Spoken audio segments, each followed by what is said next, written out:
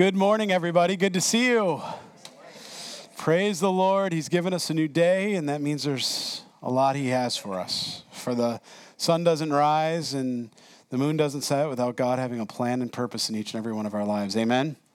Amen. All right, let's open our Bibles to 1 Corinthians. We're going to finish off the chapter today, right around verse 18. I had a moment there. What verse are we in? Verse 18. Remember, Paul, through love and exhortation, is dealing with a troubled church. I mean, he's dealing with a church in Corinth that is struggling, a lot of division, a lot of divisive issues. It'd be wrong to say that churches won't face these kind of issues maybe not specific issues that we find directly in Corinth here, but there's just so much going on today and so much going on in the church. We just pray for, I don't know about you, but I've been praying, God, just refine the bride. Just refine the bride of Christ. You know what I mean? Just do a work in us. We want revival, but it begins in our hearts. Just do a work. And as I was praying and I was seeking the Lord on this, Paul could have gone anywhere at this point. I mean, he could have immediately said, hey, you're all being a bunch of knuckleheads, right? I mean, that's the way I would have handled it. I'd have blew it. I'd have messed it up real bad. He didn't. He reminded them that it's all about identity. Who are you in Christ? You see, that's the whole point. It's Jesus. The first 10 verses we read over 11 times, we see Jesus Christ. And he was reminding them that the antidote to all their problems, all their division, all their divisiveness, the tearing, as we see the word in the Greek, has everything to do with taking our eyes off of Jesus and not having him be the centrality of the gospel, centrality in our hearts too. As he goes through and he looks at these things, he's very clear and deliberate to point them back to Jesus. And again, we'd be foolish to think as a church that we would never have things happen in our flock, in the church, Jesus Christ's church here, right? But we have a part in that, don't we? He's given us hearts. He's given us minds. He's given us the capability to pray. What's the intent of our hearts? Do we desire unity? Do we desire Christ and Christ crucified? Is that the only gospel that's preached from the pulpit? Is that the only thing preached from the seats in front of you or the seat you're in? You see, I think that when I read this, that's everything, But to the unbeliever, the cross, that's foolishness. Think about that for a minute. To an unbeliever, to someone, God of the universe, right? All-powerful God, right?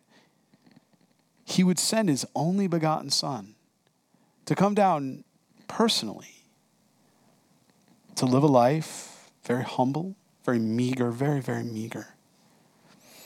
To dwell amongst his creation, to then turn around and as a slave go to the cross, to pay a sin debt, which he was without sin. You see, to any person that would use logic, if I can say it that way, or humanism, the intellectualism, they would look at that as an offense. Like, why would an all-powerful God do something like that? You see, Paul begins by reminding them who Jesus is. And the character of God is unchanging. He's the Ancient of Days. And the centrality of the gospel, he explains in such a simple, beautiful way. He says, yes, that is contrary to your wisdom. And that's deliberate. He tells us that's deliberate to humanity's wisdom. And he says the reason for that is so simple. It's so beautiful. It's love. It's a love that we wouldn't understand if he didn't first love us. We wouldn't even know how to love him. That's what he said. That's the gospel. That's how Paul begins. That's how he deals with issues in the church. That's how he deals with everything. For without love, you have nothing. I like that. Amen? Where can we go from here, right? Man, all right, let's pray. Father, Lord, I feel we could turn around and go home right now, Lord. You just wrecked my heart and all our hearts here this morning. We get it right in you. The centrality of the gospel is you, Jesus. The central point is you. It's your cross. Thank you. Thank you, Jesus, that you didn't leave it up to us. Thank you, Jesus, that you loved us first. Thank you, Jesus, that you came to show us and demonstrate what real love and true love looks like. Thank you that you are just glorious and precious. And we love you, and we will always love you, and we will always serve you, and we will always worship you. You are everything to us. And thank you for your word that we can just fall in and just melt right now as your word goes forward and it transforms our heart and does a miraculous work. Thank you that you are the King of Kings. Thank you that you'll never leave us nor forsake us. Thank you that, Lord, you'll go after the one and leave the 99. Thank you that you are sovereign. Thank you that you'll finish the work you began. Thank you that you've given each and every one of us a purpose on this earth. That even in our lives we demonstrate your glory when we spend time with you. And we give it to others through grace and peace. Thank you. We pray this in your holy name, Jesus. And all God's people prayed. Amen. Amen. Verse 18. For the message, and that word in the Greek, if you're taking notes, circle it, underline it, or whatever you do in your Bible. Logos, right? You know that means the word, right? That's what that is. The message, you might see it as preaching in some of your translations. For the message, the logos, of the cross is foolishness to those who are perishing, right? To those that are dying, right? Dying within their sin, dying within themselves. But to us who are being saved. Now that's an interesting word in the Greek. We don't have a direct way in the English to connote this. So we would say if I was putting something in the present tense or something that's happening, be ye saved, or you are being, we put an ing as a suffix, right, onto a word, you are being saved. But in the Greek, it can connote both. It can mean you have been saved and you are being saved in one way. And in the Greek construction, that's what we see here for this word. We don't have a way in the English to do that other than you've been saved and you're being saved, right? A conjunction, maybe an and or something like that we would use. But in the Greek, this is what it means. It's speaking, it says, you who are being or been saved, and he says something here. It is the power of God. Circle that word power. 56 times in your New Testament, that word is used. That word is dunamis, right? We talk about it in Acts chapter 2 when we see the baptism of the Holy Spirit, and we talk about the power of God, right? Remember the the coming upon you in the Greek, that's what it means. The baptism, not of water, but of the Holy Spirit. 1 Corinthians 12 talks about the spiritual gifts that you and I are given, equipped with for the service that he's called us, for the work of the ministry, right? But here specifically, he tells us, remember, the logos, the message of the cross, the gospel, is foolishness to those who are hearing, but to us who are saved and or being saved, it is the power. And again, the closest thing we have, and it's where our word in the English derived dynamite, right? That some people get that wrong and they say, well, see, this is where dynamite came from. No, the Greek word was established first. Dunamis existed far before our word, or obviously our English word dynamite existed. It was the closest thing that we in the English, with our understanding of the explosive nature of how dynamite works, it's the closest thing we could think of to say that is what we're talking about here. That explosive power of God. There's nothing else like it. You can't miss it. It's not something you walk by and go, oh, that's just dynamite going off. It's right next to me. No, it's, hunker down, close, cover your ears. It's going off. You can't miss it. It's a power. And it's the same word he uses again for the baptism of the Holy Spirit. It's think of the picture, because we get the baptizo there, that word in the Greek, that idea of oil just pouring over you and running off you, that fresh filling of the Holy Spirit. That's the anointing. That's what we see here, the promise of the Father. But specifically in this context, he's telling us the message, the word has that, right? We see that the message of the cross is foolishness to those who are perishing, to those who reject the salvation of the cross, right? The idea of being saved through the work of a crucified God-man. It's foolish to them. And if we're honest, and I pray we all are, At one point, it was foolish to us, wasn't it? There was something we were wrestling with, and Paul's going to bring that out for us. What did we wrestle with? Because everyone's given a measure of faith, and as Romans chapter 1 and 2 tells us, our conscience bears witness. Creation bears witness. What was it we were fighting against? Our intellect, our flesh, our nature? Just think about that for a minute. Does it ever stop? Well, sin is dead to us, and we have victory, as Paul tells us in Romans. But do we ever stop battling? Is it a constant battle? Yeah. If you're walking it out in faith. Hence why he says in Galatians 5:16, what? If you don't want to fulfill the lust of the flesh, you must walk. That's intentional, deliberate. That doesn't mean you could sit on your couch and it's just, yay. No, it means you have to get up and be intentional that you do not fulfill the lust of the flesh. You must walk in the what? Spirit. You have to acknowledge there is a spirit, if you're a born-again believer, living inside of you. You are the very temple of God. This building we gather is a building. You are the saints in the body of Christ. We together make a church when the body of Christ meets. That's what there is to it. Because the spirit of each and every one of you is alive.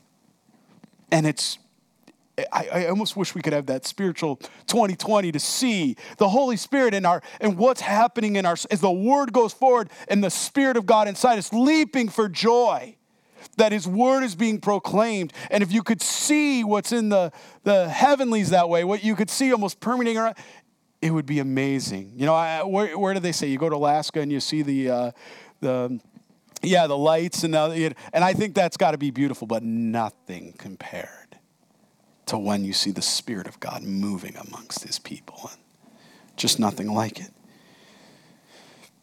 And he says, to us being saved, the strange message, not strange to you and I, but to some, regarded as foolishness to those that are perishing. To those who trust in being saved, this message of the cross, he says it actually becomes the dunamos. It becomes the power of God. Do you see that in your scripture? It says that is what becomes the power of God to us. We learn here that this inherent power in the preaching of the true gospel is received when someone has humility in faith, right? It's what's happening. That happened in you and I. The hearing and trusting of the true gospel will bring the power of God into your life. Remember, he's just beginning here. What is he drawing them back to? To Jesus. To his word, John 1:1. That's what he wants them to see. What are you guys doing? Do you think you've arrived? Do you guys all think that you get the entitlement and opinion to be able to create sectarianism? And I'm of Apollos, I'm of Paul, I'm of Cephas. What are you doing? What are you arguing about? What division are you creating in your mind? He's saying, did you forget who you are? You are blood-bought. You are not your own. You belong to Jesus.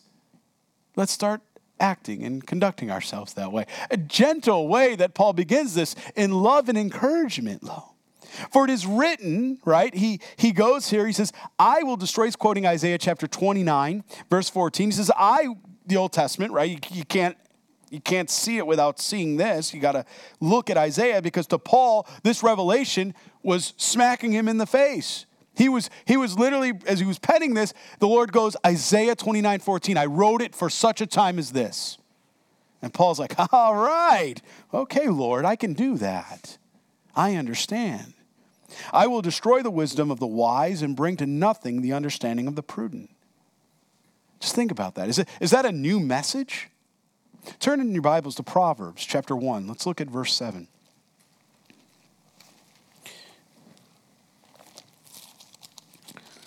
Proverbs chapter 1, let's look at verse 7. I love, don't you love when the Lord strings pearls and he brings these out for us?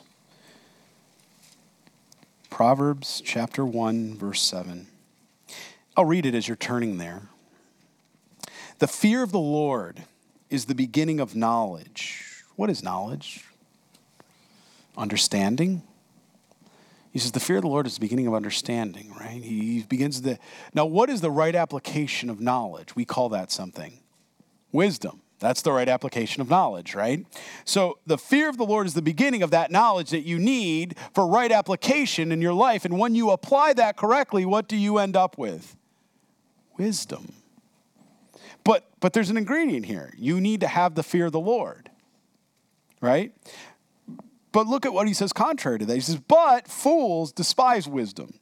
Notice he says fools don't despise knowledge. Oh, fools like knowledge because knowledge puffs up. But when knowledge appropriately applied with the Spirit, what does it do? What does it do? It creates godly wisdom. Do you see the difference here? Man's wisdom, God's wisdom, right? Man's knowledge, God's knowledge. But fools despise wisdom and instruction.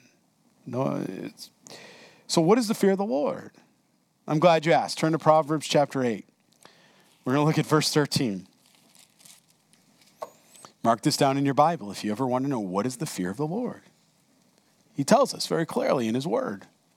He doesn't leave us guessing. Praise him. The fear of the Lord is to hate evil. Okay, check, right? Everybody hate evil in here? Good? Yep, check. Not struggle? Okay. Pride. Oh, wait a minute. Okay. Arrogance. Oh, thinking of something we ought not to. Thinking higher of ourselves than we ought to, right? And the evil way. Just in case we didn't get the idea of the hating evil, he wants us to make us even the way of evil. No good, right? And the perverse mouth I hate. Counsel is mine. Sound wisdom is mine. And I love this. He says, I am understanding. Isn't that awesome? I have strength. Do you see that? Dunamis. Power, strength by the word, by God. I am understanding. I love that. No, you want truth? Are people searching for truth today? I mean, you're traveling all around. You go to your jobs, you travel to your communities, you go on vacation. What's the one thing that everybody is looking for and willing to spend all their money on, right? They spend when they're young, they take all their money and we waste it, right? And, you waste it on all these things that you want to buy that you think are going to make you happy. And then you get older and you've saved all the money that you didn't, the less that you had left. Then what do you spend all your money on? Trying to be young again, right? You spend all your money trying to, these pills and these herbs and legal herbs, by the way, and all these good things, you're trying to do all that. You're going down this route to try to get it all back, right? The fountain of youth.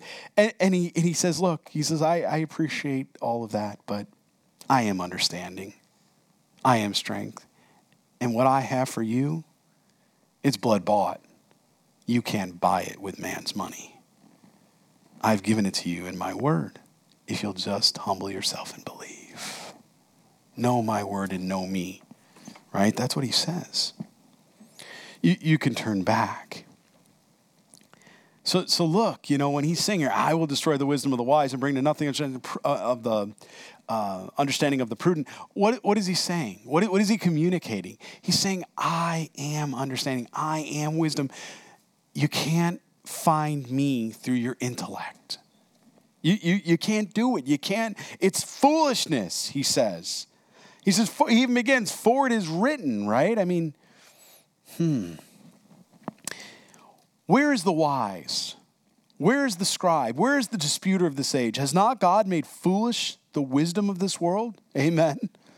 For since in the wisdom of God, the world through wisdom did not know God, it pleased God through the foolishness of the message preach to save those who believe. For Jews request a sign, Greeks seek after wisdom, but we preach Christ crucified to the Jews, a stumbling block, and to the Greek foolishness. Right? We could go on, but let's just take a few minutes on verses 19 through 21 here. For it is written. How do you know what God has for you in your life? Do you test everything in the light of Scripture? Do you pray, God, give me a word?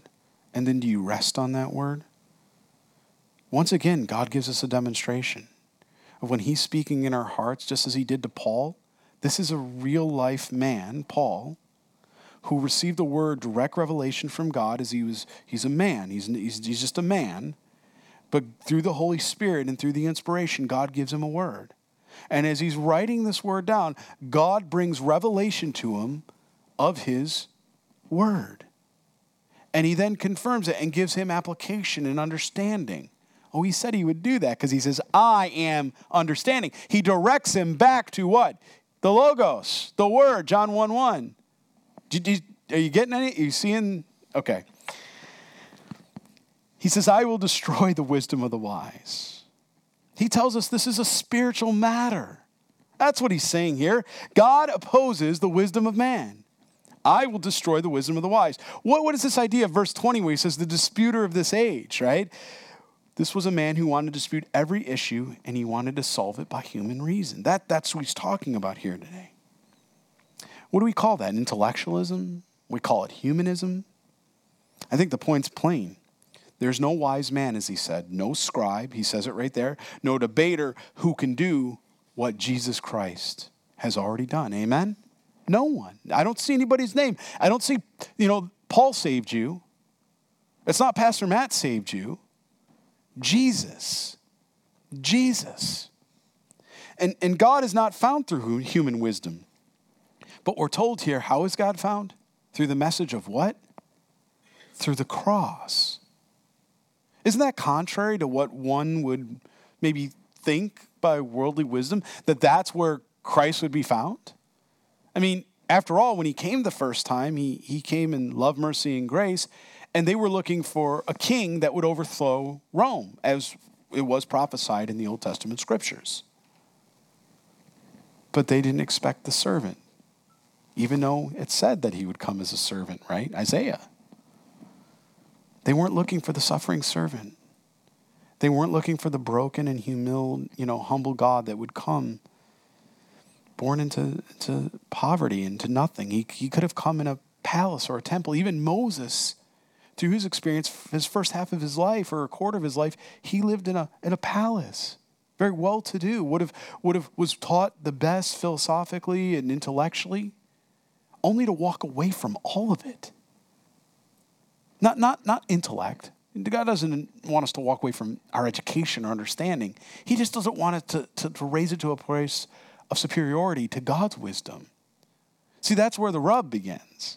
It's when we take what we understand and we actually sometimes, not all of us, but sometimes we have the capability to take and elevate that to above God's teaching, God's commandments and statutes. And we don't see that as idolatry. We don't see that as compromise. It is. It is idolatry. It is compromise. When we do something contrary or against God's commandments and statutes, we are walking against the will of God. And it's not his design, and it's not what he put in us. And his Holy Spirit doesn't bear witness to that. And yet, as we'll read here in a little bit, we all do it. We've all done it.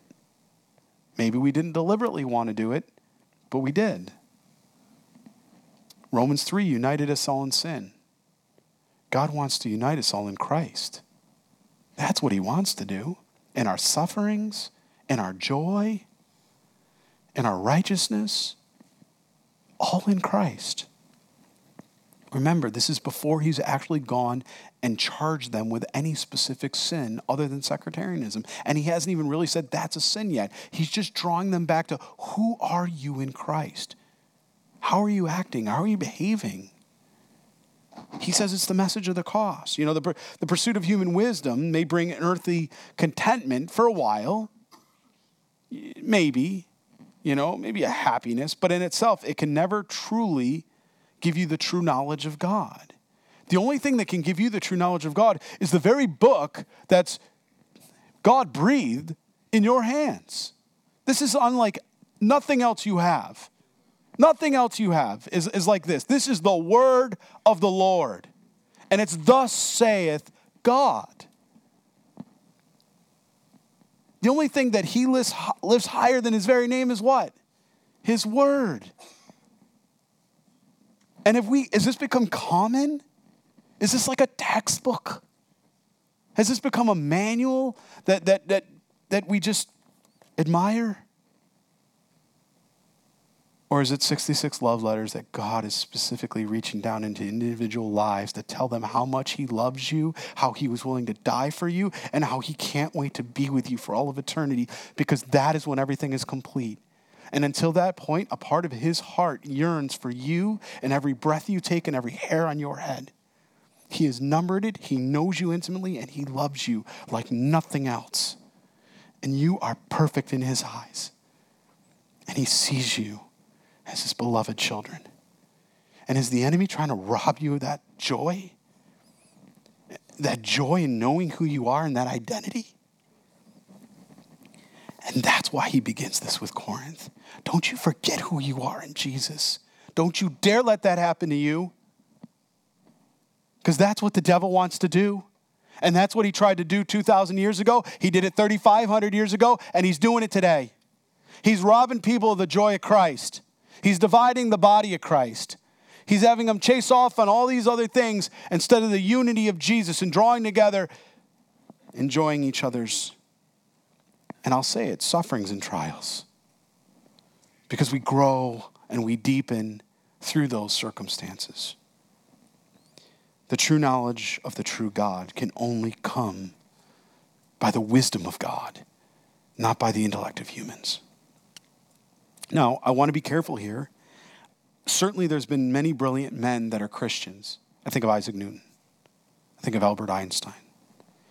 If you allow me, I'd like to read you a quote here from a commentary concerning Einstein that I had read, and I find it very apropos. I read this, and I chuckled in my heart because I could see this. I could see, let the movie play for a minute in your mind here as I read this to you. Just picture Albert Einstein. He's in a classroom, okay? He's with his peers, some of the most brilliant minds of the world at that time. And they're all in there, and he's sitting there, and I'll read the quote. One day, students in one of Albert Einstein's class were saying that they had decided that there was no God. Not a new attack, right? Not a new attack at all. The same thing under the sun. What are they trying to do? Disparage God, take away the glory from God.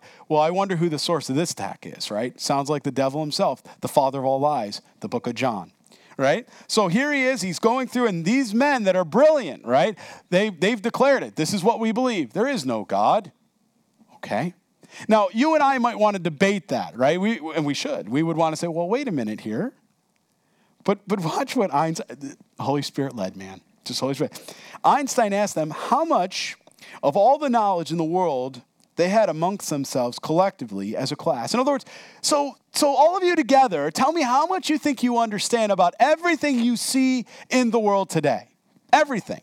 You know, we could even do this exercise here this morning. You know, if you all had to say how much you think you understand about all of the world today, I'm curious. Throw out a number, somebody. Anybody, throw out a number. What, 20%? 30%? Somebody, throw out a number. 5%, okay? 5%. You're going to be in good company. The students discussed it for a while, and they decided that they had 5% of all human knowledge amongst themselves. So as the most brilliant people in the world gathered together, and they were in this room, intellectualism, and, you know, the propellers are buzzing, and, you know, everything's moving, and you know, we're wrecked by the cartoons. The smokes are coming out of the ears. You know, they're the horsepower's moving. All right. They come together and they say, you know what? 5%. 5%. Scans today that we use in medical science show that the human brain, as we understand it today, know as much as how much? From a medical community. 6%. That's what they say today, that they've mapped 6% of the brain. In other words, there's 94% of the brain that they still do not understand all of the capability of. Now, I'm not saying they haven't mapped the lobes, yes, but to truly understand the promise, if I can say it that way, utilizing that, what is possible with the human intellect, they believe there's roughly 94% that's still uncharted, if I can say it properly that way, at least last I had read. So you hear this, you're in the classroom. You're with Einstein. You're hearing this go around. He's talking about it. Now, what I think is funny is Einstein thought that their estimate was a little generous. How about that? At 5%, Einstein's like, really? Okay. All right. He thought that was generous. Okay. I won't say about what we thought at 5% here. He thought 5% was generous. So what does he answer? How does he turn around and respond? Because this is everything, right? It's the response. What does he say? Is it possible that God exists in the 95% that you don't know? Just think about the logic of that for a minute. The simplicity of that. That you claim to only know 5% and your whole logic and reasoning is based on what you can see or abstractly understand through empirical science or different ways of measuring or observational science. Everything that you go, 5% is what the best you can do. And therefore, you've ruled out God out of the 95% that you don't. We would call that a statistical anomaly, wouldn't we? That would be wrong, right? Anybody that would give you a confidence interval of 5%, what would you do with that? You would laugh at them. You wouldn't even reason with them. You'd laugh at them at 90%, to be honest with you. Anything under 95% really isn't accepted or adopted. And what are we talking about? 5%.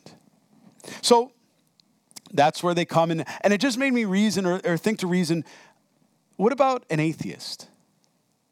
Do you understand the term atheism, what they claim to understand as well? It's almost an Einstein moment. Not that we're Einsteins, but his simplicity of argument.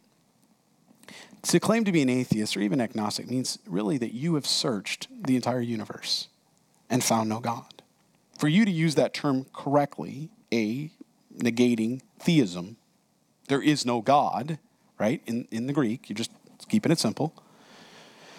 If you can say there's no God, that means you've scoured the entire universe to verify there's no God. So that would precede me, humbly, to ask the next question, when did you go to the moon or the atmosphere or the galaxies around you, and when did you do that? Because I'm curious, and can I see your flight ticket? And obviously it was a round trip, so I'd like to see that. I don't think that's wrong for us to ask those questions, because there are many that want us, through intellectualism and humanism, want us to feel stupid when we don't ask questions. Like, what do you mean you're asking me how I know what I know? Well, you made a very strong statement that I'm foolish for believing in the cross and Christ, but how do you know? I have the Word of God. I even have prophecy, 27% of the Bible that's happened, never been wrong. Historically, I can prove that. I have archaeology that I can come back, that even with our own dating and science, that we can, we know that the city is there. It's still there. The walls are still there. We can use imaging to go underneath and see what's there. And it's just like the Bible says, because obviously the Bible's right and science is catching up. So help me understand then, right? That's not me being logical or pragmatic. That's simply, I have a quandary. I need to understand. So Paul, I think, by bringing this out through God's wisdom, what is he trying to do? He's trying to draw everybody into the fact that you're trusting in what you see and understand, and from that, you've extrapolated that there is no God. How could you do that when you know so very little about God, or you know so very little about the world around you, but yet you've made very broad sweeping statements? Very, one of the worst things that families, when they argue, parents, marriages, one of the things I always try to counsel is try not to either speak in generalities and try not to use all-inclusive statements. You always. Really? Every time? Every moment? Every second? No, it matters, but those words stick, right? Well, back to where we are here. So he's telling us, right, what's going on. He's telling us the disputer of this age. We're seeing that the message of the cross, the pursuit of human wisdom, it can't bring happiness. Einstein goes through and, even through this quote, is able to prove that we know so little about this universe, and yet there are so many people that have written off God. And it's not God's wisdom for that. It's not even logical. It's not even statistically prevalent to make that kind of a theoretical stab in the dark. It's actually negative. 5%, 95% unknown. It's not even pragmatic, right? Well, verse 21, he says the phrase foolishness of the message and foolishness of God, if you read that, Paul's not saying that he actually considers this message or God foolish. Please don't misunderstand what he's saying here. He's describing them as, to those that are perishing, those that don't know Jesus, to those men that believe they're wise of this world, to them, they seem to think this is foolish. Paul's certainly not saying that. What God was saying is that to an unsaved man, he will look upon really God sending his only begotten son to die a slave's death on the cross as ignorant or illogical. That's really what God's communicating through this. And that's because they themselves can't reconcile why would God do such a thing, right? In their worldly wisdom, they would exercise power and not humility. Do you see how they're juxtapositioned or opposed that way? You know, by the world standard, the person that wins, what do we call it? King of the mountain? You know, when we were kids and we had a little snow, I don't know, from New York, we had a lot of snow. So we'd have this little snow mountain and you'd get it to the top of the mountain and your job was to keep everybody off it. And you, as long as you could stay on top of that mountain, you were king of the mountain. And so whatever means necessary, right? Somebody come up there, you push them down, right? Or I don't want to tell you what we did. The point is you push them down, they're not getting to the top of the mountain. What did you exercise? Dominance, Nicolaitan, he says he hates those, and power, right? Just saying, right? That's what you did. That's the world standard. That's the way the world handles and thinks about things. The world exercises muscle and dominance, strength, and some capacity to try to show their power. God says no. The way God shows power is he sends his only begotten son, a sovereign God, and he sends him to the cross on Calvary to die for you and I, a slave's death in humility. He came low as a poor man whose very life at the age of 2 was being threatened as a baby before he could even defend himself. I want you to think about that for a minute. The next time your flesh wants to say, you know what? Maybe we should say, you know what, Jesus, thank you. I see it your way. I don't need to defend myself. You are my defense. You see, that's humility. We're never closer to Christ until we experience Christ. How did he defeat sin? He lived a perfect life, right? He lived in humility. He allowed all of humanity's sin to be placed on his account to pay his sin debt in full to those who believe and receive his grace, right? He offered us salvation. You know, I want you to think about that. Every lie. Think about sexual immorality, rape, murder, stealing, divorce. Just fill in the blank with all the hurt and the lies and the difficulty. Just think about this for a minute. They're lies from the pit of hell. They're lies. They're lies to separate God's plan from our life. Now, I'm not saying if somebody here has had a divorce because of adultery and you didn't do anything to ask for that, or abuse or something, you know, God condones in the world. This is not to, in any way, this is not to hurt anybody here that way that's experienced that loss and that difficulty. That's not what this is about. What I want you to see is that he's the father of lies. And if you think that he's just going to come against Corinth, and he's not going to come against, insert your surname and family, he is. Your last name, he is. He doesn't care what he has to do to divide, to tear apart. We have to be wise but gentle, as he said. Wise but gentle, right? We have a lot to learn from the Lord and how he handles this. They would argue, back to our topic here, or our point or verse, they would argue it's crazy, it's illogical. Why would anybody do that? And again, I think it has everything to do with the fact that you don't fulfill the lusts of the flesh, but only by what? Walking in the Spirit of God. Galatians 5:16. That tells us we need to be intentional. And why would he do this, though? And I think it's very clear that when you understand the difference between the character of God and the character of man, it can yield only one thing. And I began with it in our introduction. And what is that? It's his love. That's why God would send his only begotten son to die for you and I, for that act on Calvary. Because he loves us. And it's hard for us to understand because many of us have had poor relationships in here with our fathers, maybe our mothers, with our brothers, maybe our wives, maybe our husbands, our children, grandchildren. And we struggle because the only relationships we've ever known are the ones we've been hurt by. How can that be God's love? Well, that's the difference between God and man. Man exercises power. God exercises love and humility. That's the character of God. That's why you can trust him, because he's trustworthy and he doesn't berate you into it. No, he died for you. He died for you so that you would receive him. He died for you to pay for a way. Who else would do that for you? Nobody else in this room. You may die for a loved one, but you're not going to give up eternity for a loved one in here.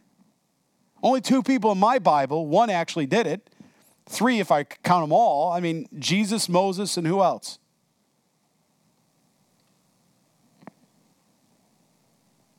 Paul, Jesus, and Moses. And only one of them did it. Jesus. That's real love. The very act of Calvary was a demonstration of love. They wanted a sign. We're going to read about that. The Jews and Greeks wanted a sign. They wanted a sign. What more sign can you... Neon, love. Right? Love. His hands are this way. Everybody come on in. I love you all. You're welcome. What more could he have done? I mean, how much more can you do when you do this? And everybody, your hands are open as far wide as you can. Come on in. It's love. It's always been love. True unconditional love without any selfishness. That's foreign to man apart from God, right? Truly in Christ, Might seem too good to be true. If this is the first time you're hearing that, well, man, what are you waiting for? Today's the day of salvation. Ask Jesus to be your Lord and Savior. Don't miss another minute. You've been walking contrary to God's plan. Today you can enter into God's plan.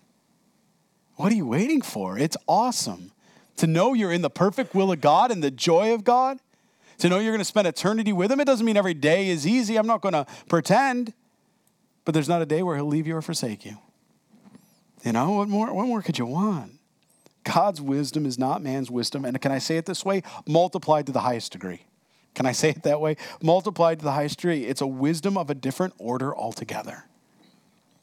God said in Isaiah chapter 55, verses 8 and 9, "For my thoughts are not your thoughts, nor are your ways my ways, says the Lord. For as the heavens are higher than the earth, so are my ways higher than your ways, and my thoughts than your thoughts." Just think about that. Now again, Paul isn't condemning all learning or education. He's merely stating that by themselves, they are not useful for obtaining spiritual wisdom. That's what God's saying. The only learning that we're to do is through Holy Spirit in the Word of God when it comes to a spiritual awakening. Because we've been given a measure of faith. There is no legalism that way that can draw you closer to Jesus. And in verse 21, God takes pleasure. Do you see that? It says that he had pleasure, right? For since the wisdom of God, the world of wisdom did not know God, it pleased God. That means he took pleasure, right? Just think about that for a minute. In accomplishing our salvation in a way that no one had expected. He knew, but even all them around them didn't know. He 3 times told them in the Gospels, I'm going to suffer, die, and I'll be resurrected. 3 times. What do you mean, Jesus? He meant what he said. He said what he meant. But in fairness, maybe we wouldn't have been able to understand that. He's the God of the universe. Why would he do something like that? The answer? Love. For without love, you have nothing. Verse 22, for Jews request a sign, and Greeks seek after wisdom, but we preach Christ crucified, to the Jews a stumbling block, and to the Greeks foolishness. But to those who are called, both Jews and Greeks, Christ, the power of God, notice that, and the wisdom of God, there it is, both demonstrated, manifested through Jesus Christ, because the foolishness of God is wiser than men, and the weakness of God is stronger than men. The wisdom of God, through the foolishness of the world, what's it saying? God wins. God triumphs, okay? Can I paraphrase for you? In Paul's day, the Jewish world was looking for a sign. Specifically, they wanted the sign of a miraculous messianic deliverance. They weren't looking for the message of the cross. The Greek culture, what did they value? They pursued wisdom, intellectualism, Athens, right? Athens all over again. How did that work out? Some were saved, but Paul says at this point going forward, he's going in 1 Corinthians, he says, I'm going to preach Christ crucified, right? That was his message. You think of it in high or academic philosophical terms, but they didn't value wisdom expressed in the message of the cross. To them, it was foolishness. It was foreign. They couldn't reconcile it. Why would God do this, as I've already, sort of mentioned?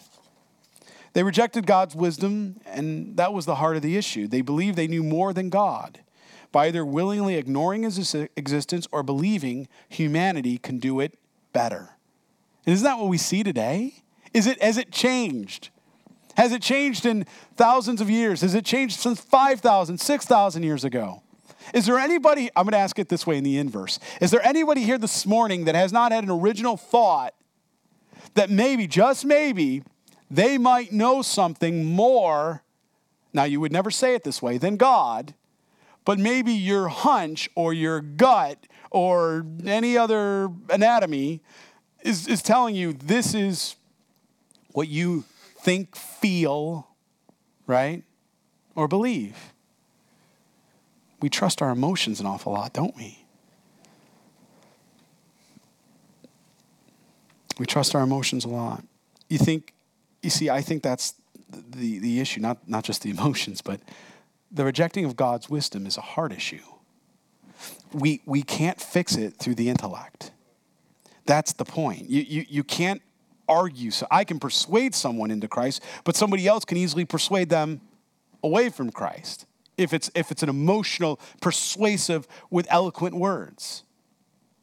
But if it's a true transformation of the heart, only God can water that seed, take hold of that, seal that heart, give the guarantee, which is the Holy Spirit that now lives in that person, and he who lives you is greater than he who lives in the world. Therefore, nothing can come by and steal from that man's house because there's a watchman in that house. Speaking of the body, just think about that for a minute. How even God designed sanctification after salvation, knowing that nothing could pluck you out of his hand because he knew there would be an enemy that would try every single moment through lies. And many people that don't believe, they believe it to be an argument of intellect. Well, you need to prove it to me. And we can. There's a lot of factual information. It's actually not terribly hard to prove it to somebody logically. It's not. The problem is, who are we drawing them to when we do that? Our wisdom and our intellect. Instead of the gospel. Look at the cross. Do you know anybody else who would do that for you? No. Okay, so we have something unique there. All right. So religion teaches you this, but relation expresses this. What do you want? You're all wrecked by that Capital One commercial. What's in your wallet? We're all wrecked by that. What's in your heart? Amen? What's in your heart? Are you chasing a religion of man? Because you'll always be striving. It's going to wear you down. It's going to wear you out. Or do you want to know the real Jesus? The Jesus of Nazareth, the Jesus that went to the cross, the Jesus that always existed and informed you in your mother's womb. He made you perfect the way he designed you. You may be thinking, you don't know me. I'm pretty flawed. Yeah, you don't know me. I'm pretty flawed too, man. But it's God who sees us with the righteousness of his Son. So instead of him giving exactly what the Jews and Greeks demanded in deliverance to wisdom, God gave him something unexpected. What did he give him? A crucified Messiah. I love that. That's the answer. From the pulpit, he says, we preach Christ crucified. That's what we do here. We preach Christ crucified. From those chairs, what do you preach? Christ crucified. There is no other message. There is no other message as you read in your scripture unto salvation. And in verse 25, he says, the foolishness of God is wiser than men. God was at his most, if you want to use the world's term, his most foolish when he was at Calvary. He was the weakest when he was on the cross. Do you remember the rabbis and the scribes? Hey, Jesus, if you are, show us a sign. You take yourself off the cross. Yeah, you'd like that, wouldn't you? That all these other people, they'd be dead in their sins. No, I came to save and to set captives free. I didn't come to save my own life. I came to lose my life for all of humanity so that they would know once and for all, I love you unconditionally. That's the gospel. Salvation is not accomplished through human wisdom. We must never forget the results of what we see through that dramatic expression of love on Calvary. We can never forget it. Look at verses 26 through 31, and this is what we'll close today. For you see your calling, brethren, that not many wise according to the flesh, not many mighty, and not many noble are called. Notice that's in italics. That was added by the translators for readability. Please circle that so you don't, we'll talk about are the called, but people get caught up in that. But what is he really saying in verse 26? None of you arrived. We'll talk more about that. It's like, thanks, Paul. Thanks for just laying that out for Corinth. But God has chosen, we could have put Calvary Chapel Harrisburg right in there, or, Pastor Matt right in there. It's perfect. But God has chosen the foolish things of the world to put to shame the wise. That God has chosen the weak things of the world to put to shame the things which are mighty. And the base things of the world and the things which are despised, God has chosen, and the things which are not to bring to nothing the things that are, that no flesh should glory in his presence. But of him you are in Christ Jesus, who became for us wisdom from God. Look at these three things. And righteousness, sanctification, and redemption. Three specific things he tells us. And it is written, and as it is written, he who glorifies, let him glory in the Lord. Jeremiah chapter 9, verse 24 there. So let's sort of close with this here. We'll go through a couple of points as we exegete each scripture. Verse 26, you see your calling, brethren. Paul tells the Corinthians, look at yourselves. You haven't arrived. Not many are wise. Not many are mighty, right? Not many are noble. What's that mean? It means well-to-do. You were born with, some people might say today, a silver spoon in your mouth. Or it's what he was connoting back then. You were not born that way among the Christians at Corinth. He says, no. He says, no, you're actually the foolish things. This should be my life verse. I'm being honest with you. It should be my life verse. I read this, and it's so true. It's like when remember he was putting Apollos, Cephas. I pray to God none of you take Pastor Matt or Pastor Bill or any of the, and put us in a position where you look to us like Jesus. We're not Jesus. Look to Jesus. He's the pastor of this church. He's the shepherd, right? We're simply his under rowers, hence the name under rower. We're in the bottom of the boat, man. They won't even let me on the top of the boat where you guys are. I'm in the bottom of the boat where I belong, right? But what do we see here? He says, don't forget your calling. You haven't arrived. Don't forget who you are. Oh, wretched man that I am, Paul said in Romans chapter 7. Remember that? Oh, wretched man that I am. Before he took his eyes and put them on God. He had his eyes on himself, and that's what he saw inside. And that's who I am. Oh, wretched man. But if that was the end of the story, I'd be done. I wouldn't want to go on. But it's not the end of the story. It's not how Christ sees us. Even though that's who I am. That's not who Jesus sees me. That's not who he sees you and I that way. No, he takes pleasure in using the foolish things. I'm that foolish thing. Next time, you can even write it in your Bible where it says foolish thing. Pastor Matt. Right there. Pastor Matt. Foolish thing of the world. And yet God has chosen the foolish things of this world. I think 1 John chapter 4, verse 19, when he says, I loved you first so that you would know love, so that you could love me. I was so foolish, I didn't even know how to do that right. I didn't even know how to love God until God told me how to love, how to love him. I didn't even know how to do that. For Paul to write this, there's no doubt in my heart, many of the Christians of Corinth were beginning to think of themselves maybe more mighty or more higher than they ought to. Maybe in terms like this, pride and what have you. We read about that in Proverbs 8.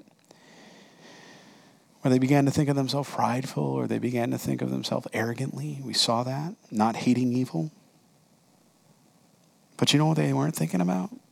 They weren't thinking about the way and the terms in which God sees each and every one of them. They were so busy looking at their differences that they weren't seeing their commonality.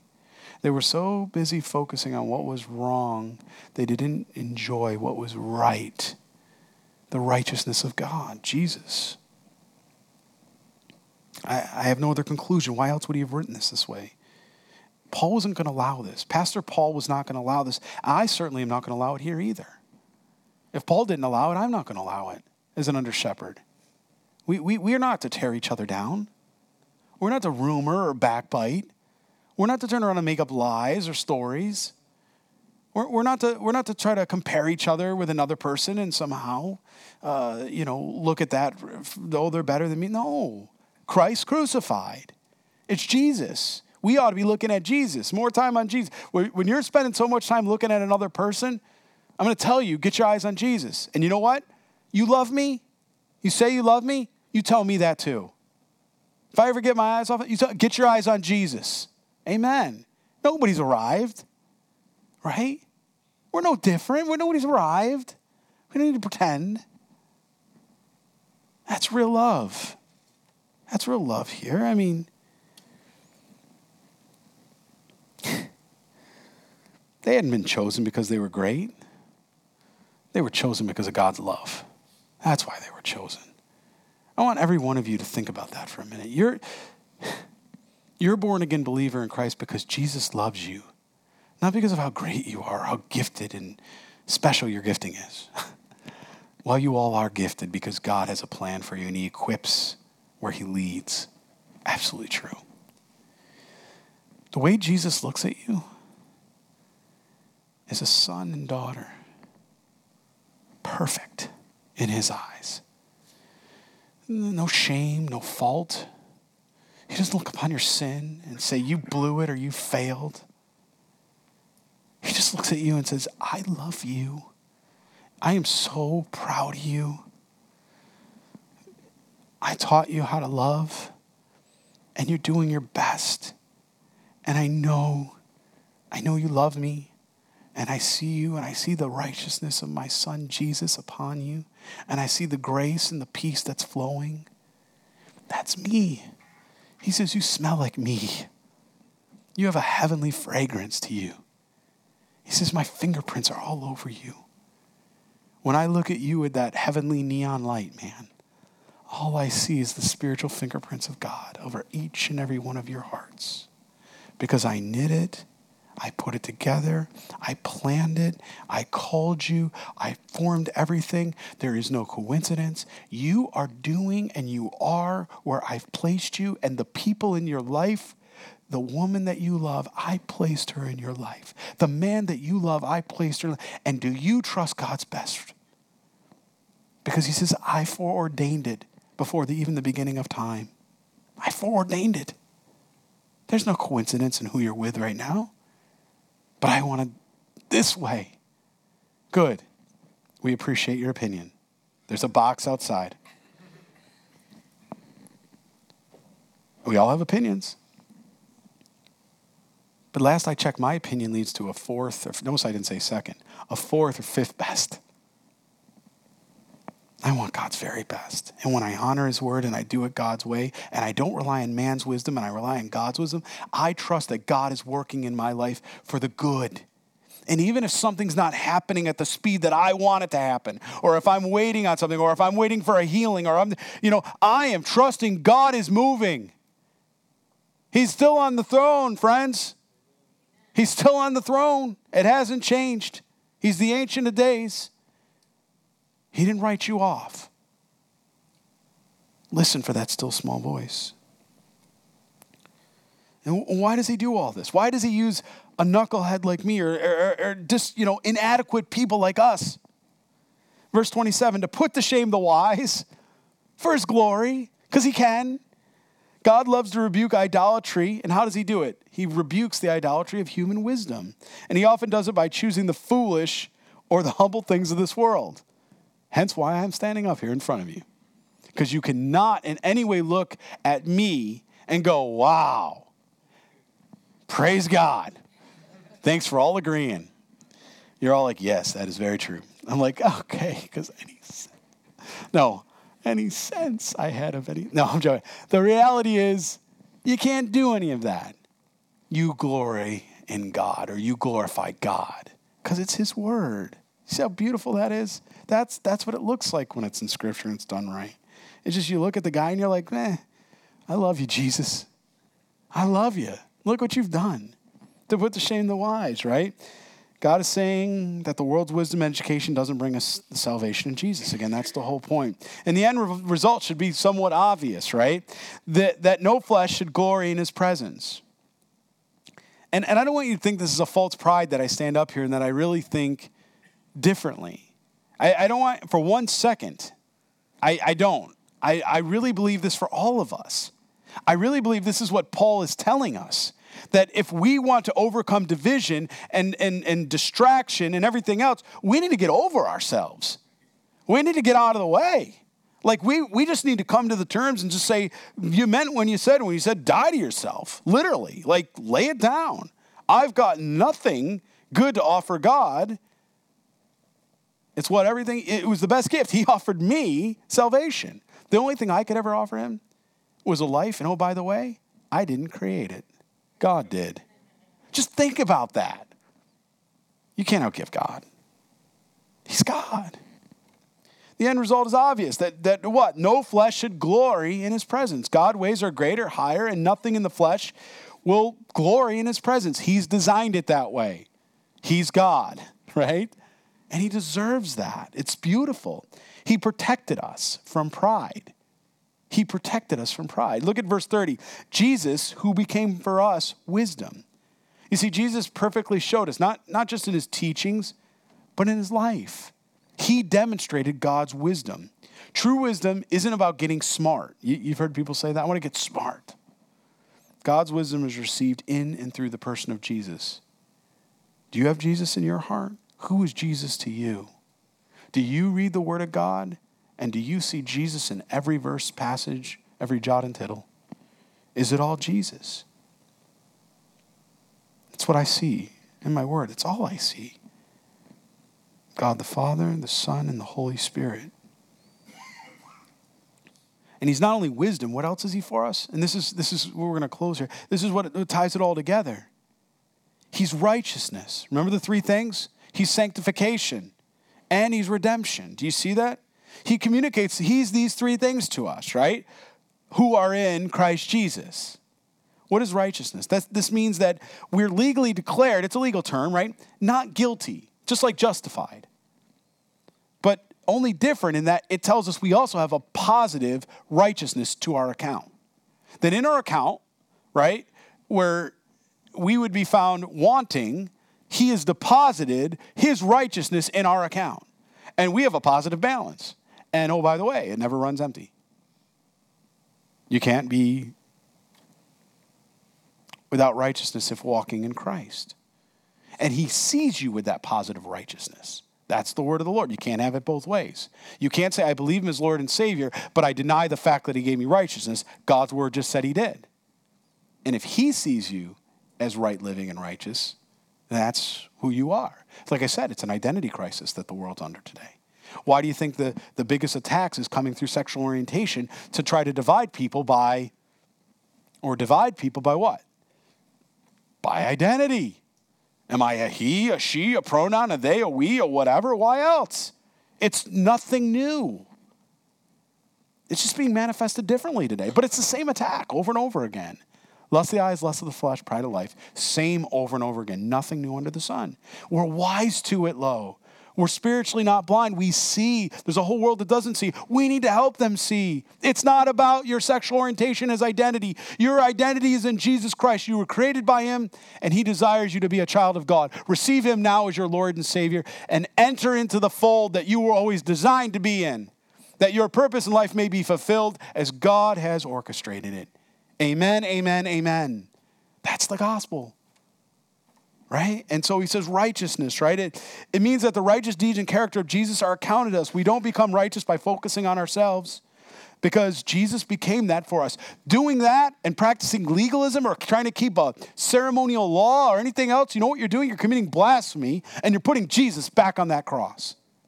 That's what you're doing. You're putting Jesus back on the cross because his sacrifice wasn't good enough the first time. God forbid. That's blasphemy. That's not. Sanctification, the second thing he tells us, right? That speaks of our behavior and how the believers are to be separate from the world and unto God. We don't grow in sanctification. Who sanctifies us? Jesus, as we just read, it says he does it, which means he does the work in us. Can we finish the sanctification process? No, we are but partakers. We as vessels can go, okay, here I am.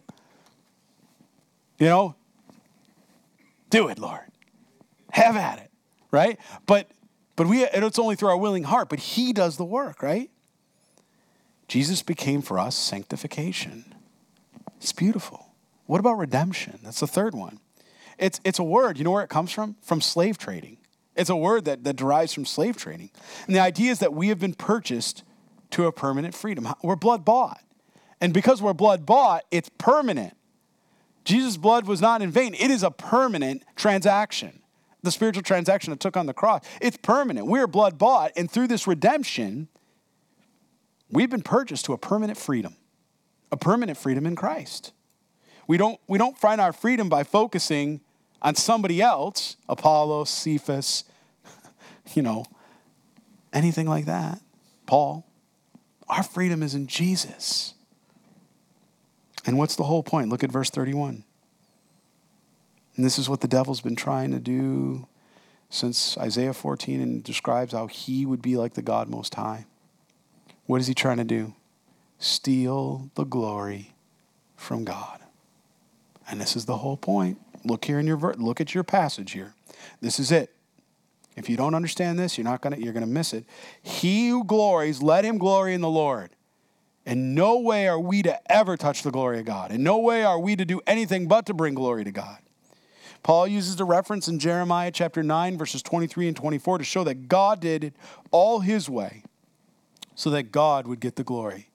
Now, what is the glory of God? Remember I asked you what the fear of God was? What is the glory of God? Anybody? It's the beauty of his spirit, right? It comes from the very character and being of God. They're inseparable, glory and God. You can't separate them. And what are we?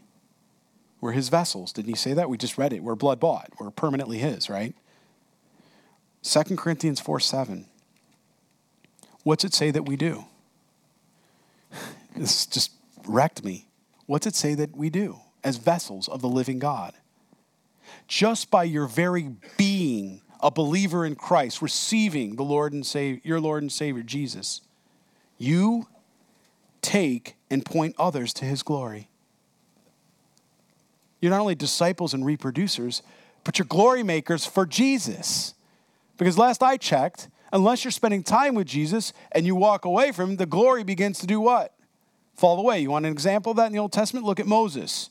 When he was in the Shekinah glory of God, the Father, right, on the mountain, boom, he had to cover himself, right? But that covering wasn't because his face was messed up. I don't know how else to say it. It's a technical term. He turned around, right, and he did what? He came down, and it says that his glory began to dissipate. And he didn't want everybody else to see it. We read that also in the New Testament. So we manifest his glory by spending time with him and being believers, and we bring glory back to his holy name. That's why we're reproducers. Healthy sheep reproduce. Amen? Let's stand and pray. Go ahead and read the rest of chapter 2 and 3 for next week, just so you can stay a little bit ahead. We're taking our time through this because it's very, very important. If we lose... I think it's important, one, as disciples, I think it's important that we understand how we ought to behave and how we begin to be on the lookout for these things that can begin in our heart, these ideas and these thoughts that seem to just kind of come at us from left field. I can assure you that there's an intention there. You have an enemy, and that's not coincidence. And anything he can do to distract you or move you away from God's design and God's joy, what God has for you, he wants to. Because he doesn't want you to revel in God's beauty and his mystery and his love for you. God wants you to enjoy him, to worship him. He doesn't want you to ever take it for granted. And the devil wants you to do everything to take your eyes and place them back on you and not look to God because he's jealous. Because he's jealous. because he wanted to be worshiped. Look, a created being doesn't get to choose those things. You can want to be a wrench if you're a hammer, but you're always going to be a hammer if that's how you were created. And you have a divine purpose for that. You can try to turn things as a hammer. It's not going to work so well. You're going to be going against the norm of what your life is designed for. Really pay attention to that in your lives. What has God called you to and made you for? He's knit you perfectly. There is no coincidence. Be encouraged by that. Father, we thank you, Lord, that your holy word just sets us straight. Lord, there is no confusion about, do you love us, Lord? As Paul just, through your Holy Spirit, just echoed over and over again, Jesus became our wisdom. God is all understanding. God is all wisdom. And Lord, we certainly yield ourselves to you right now. Lord, we don't understand anything.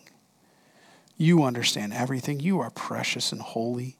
God, we pray, God, you would give us your wisdom, that we would walk after you here this morning and every day of our lives, Lord, and that we would draw others to you as those vessels, Lord, in 2 Corinthians 4:7, that we would be those vessels to bring and draw people to your glory, that you in your name would be manifested on high. Lord, we love you. We praise you. And Lord, as we walk out of here, our heads are held high because there is no identity crisis in the church. Not in this church. We know by your word, we are the sons and daughters of our living God. And because of you, we walk in that righteousness. We walk in that sanctification. And Lord, we possess that redemption. Thank you, Jesus, for the eternal gift you've given us that we already partake today. We praise you and we glorify you. We pray all this in your holy name, Jesus Christ. And all God's people prayed, amen. And as I said the first service before we go, I know I kept you a little long. I want you, some of you may never have heard this, and I want you to hear this.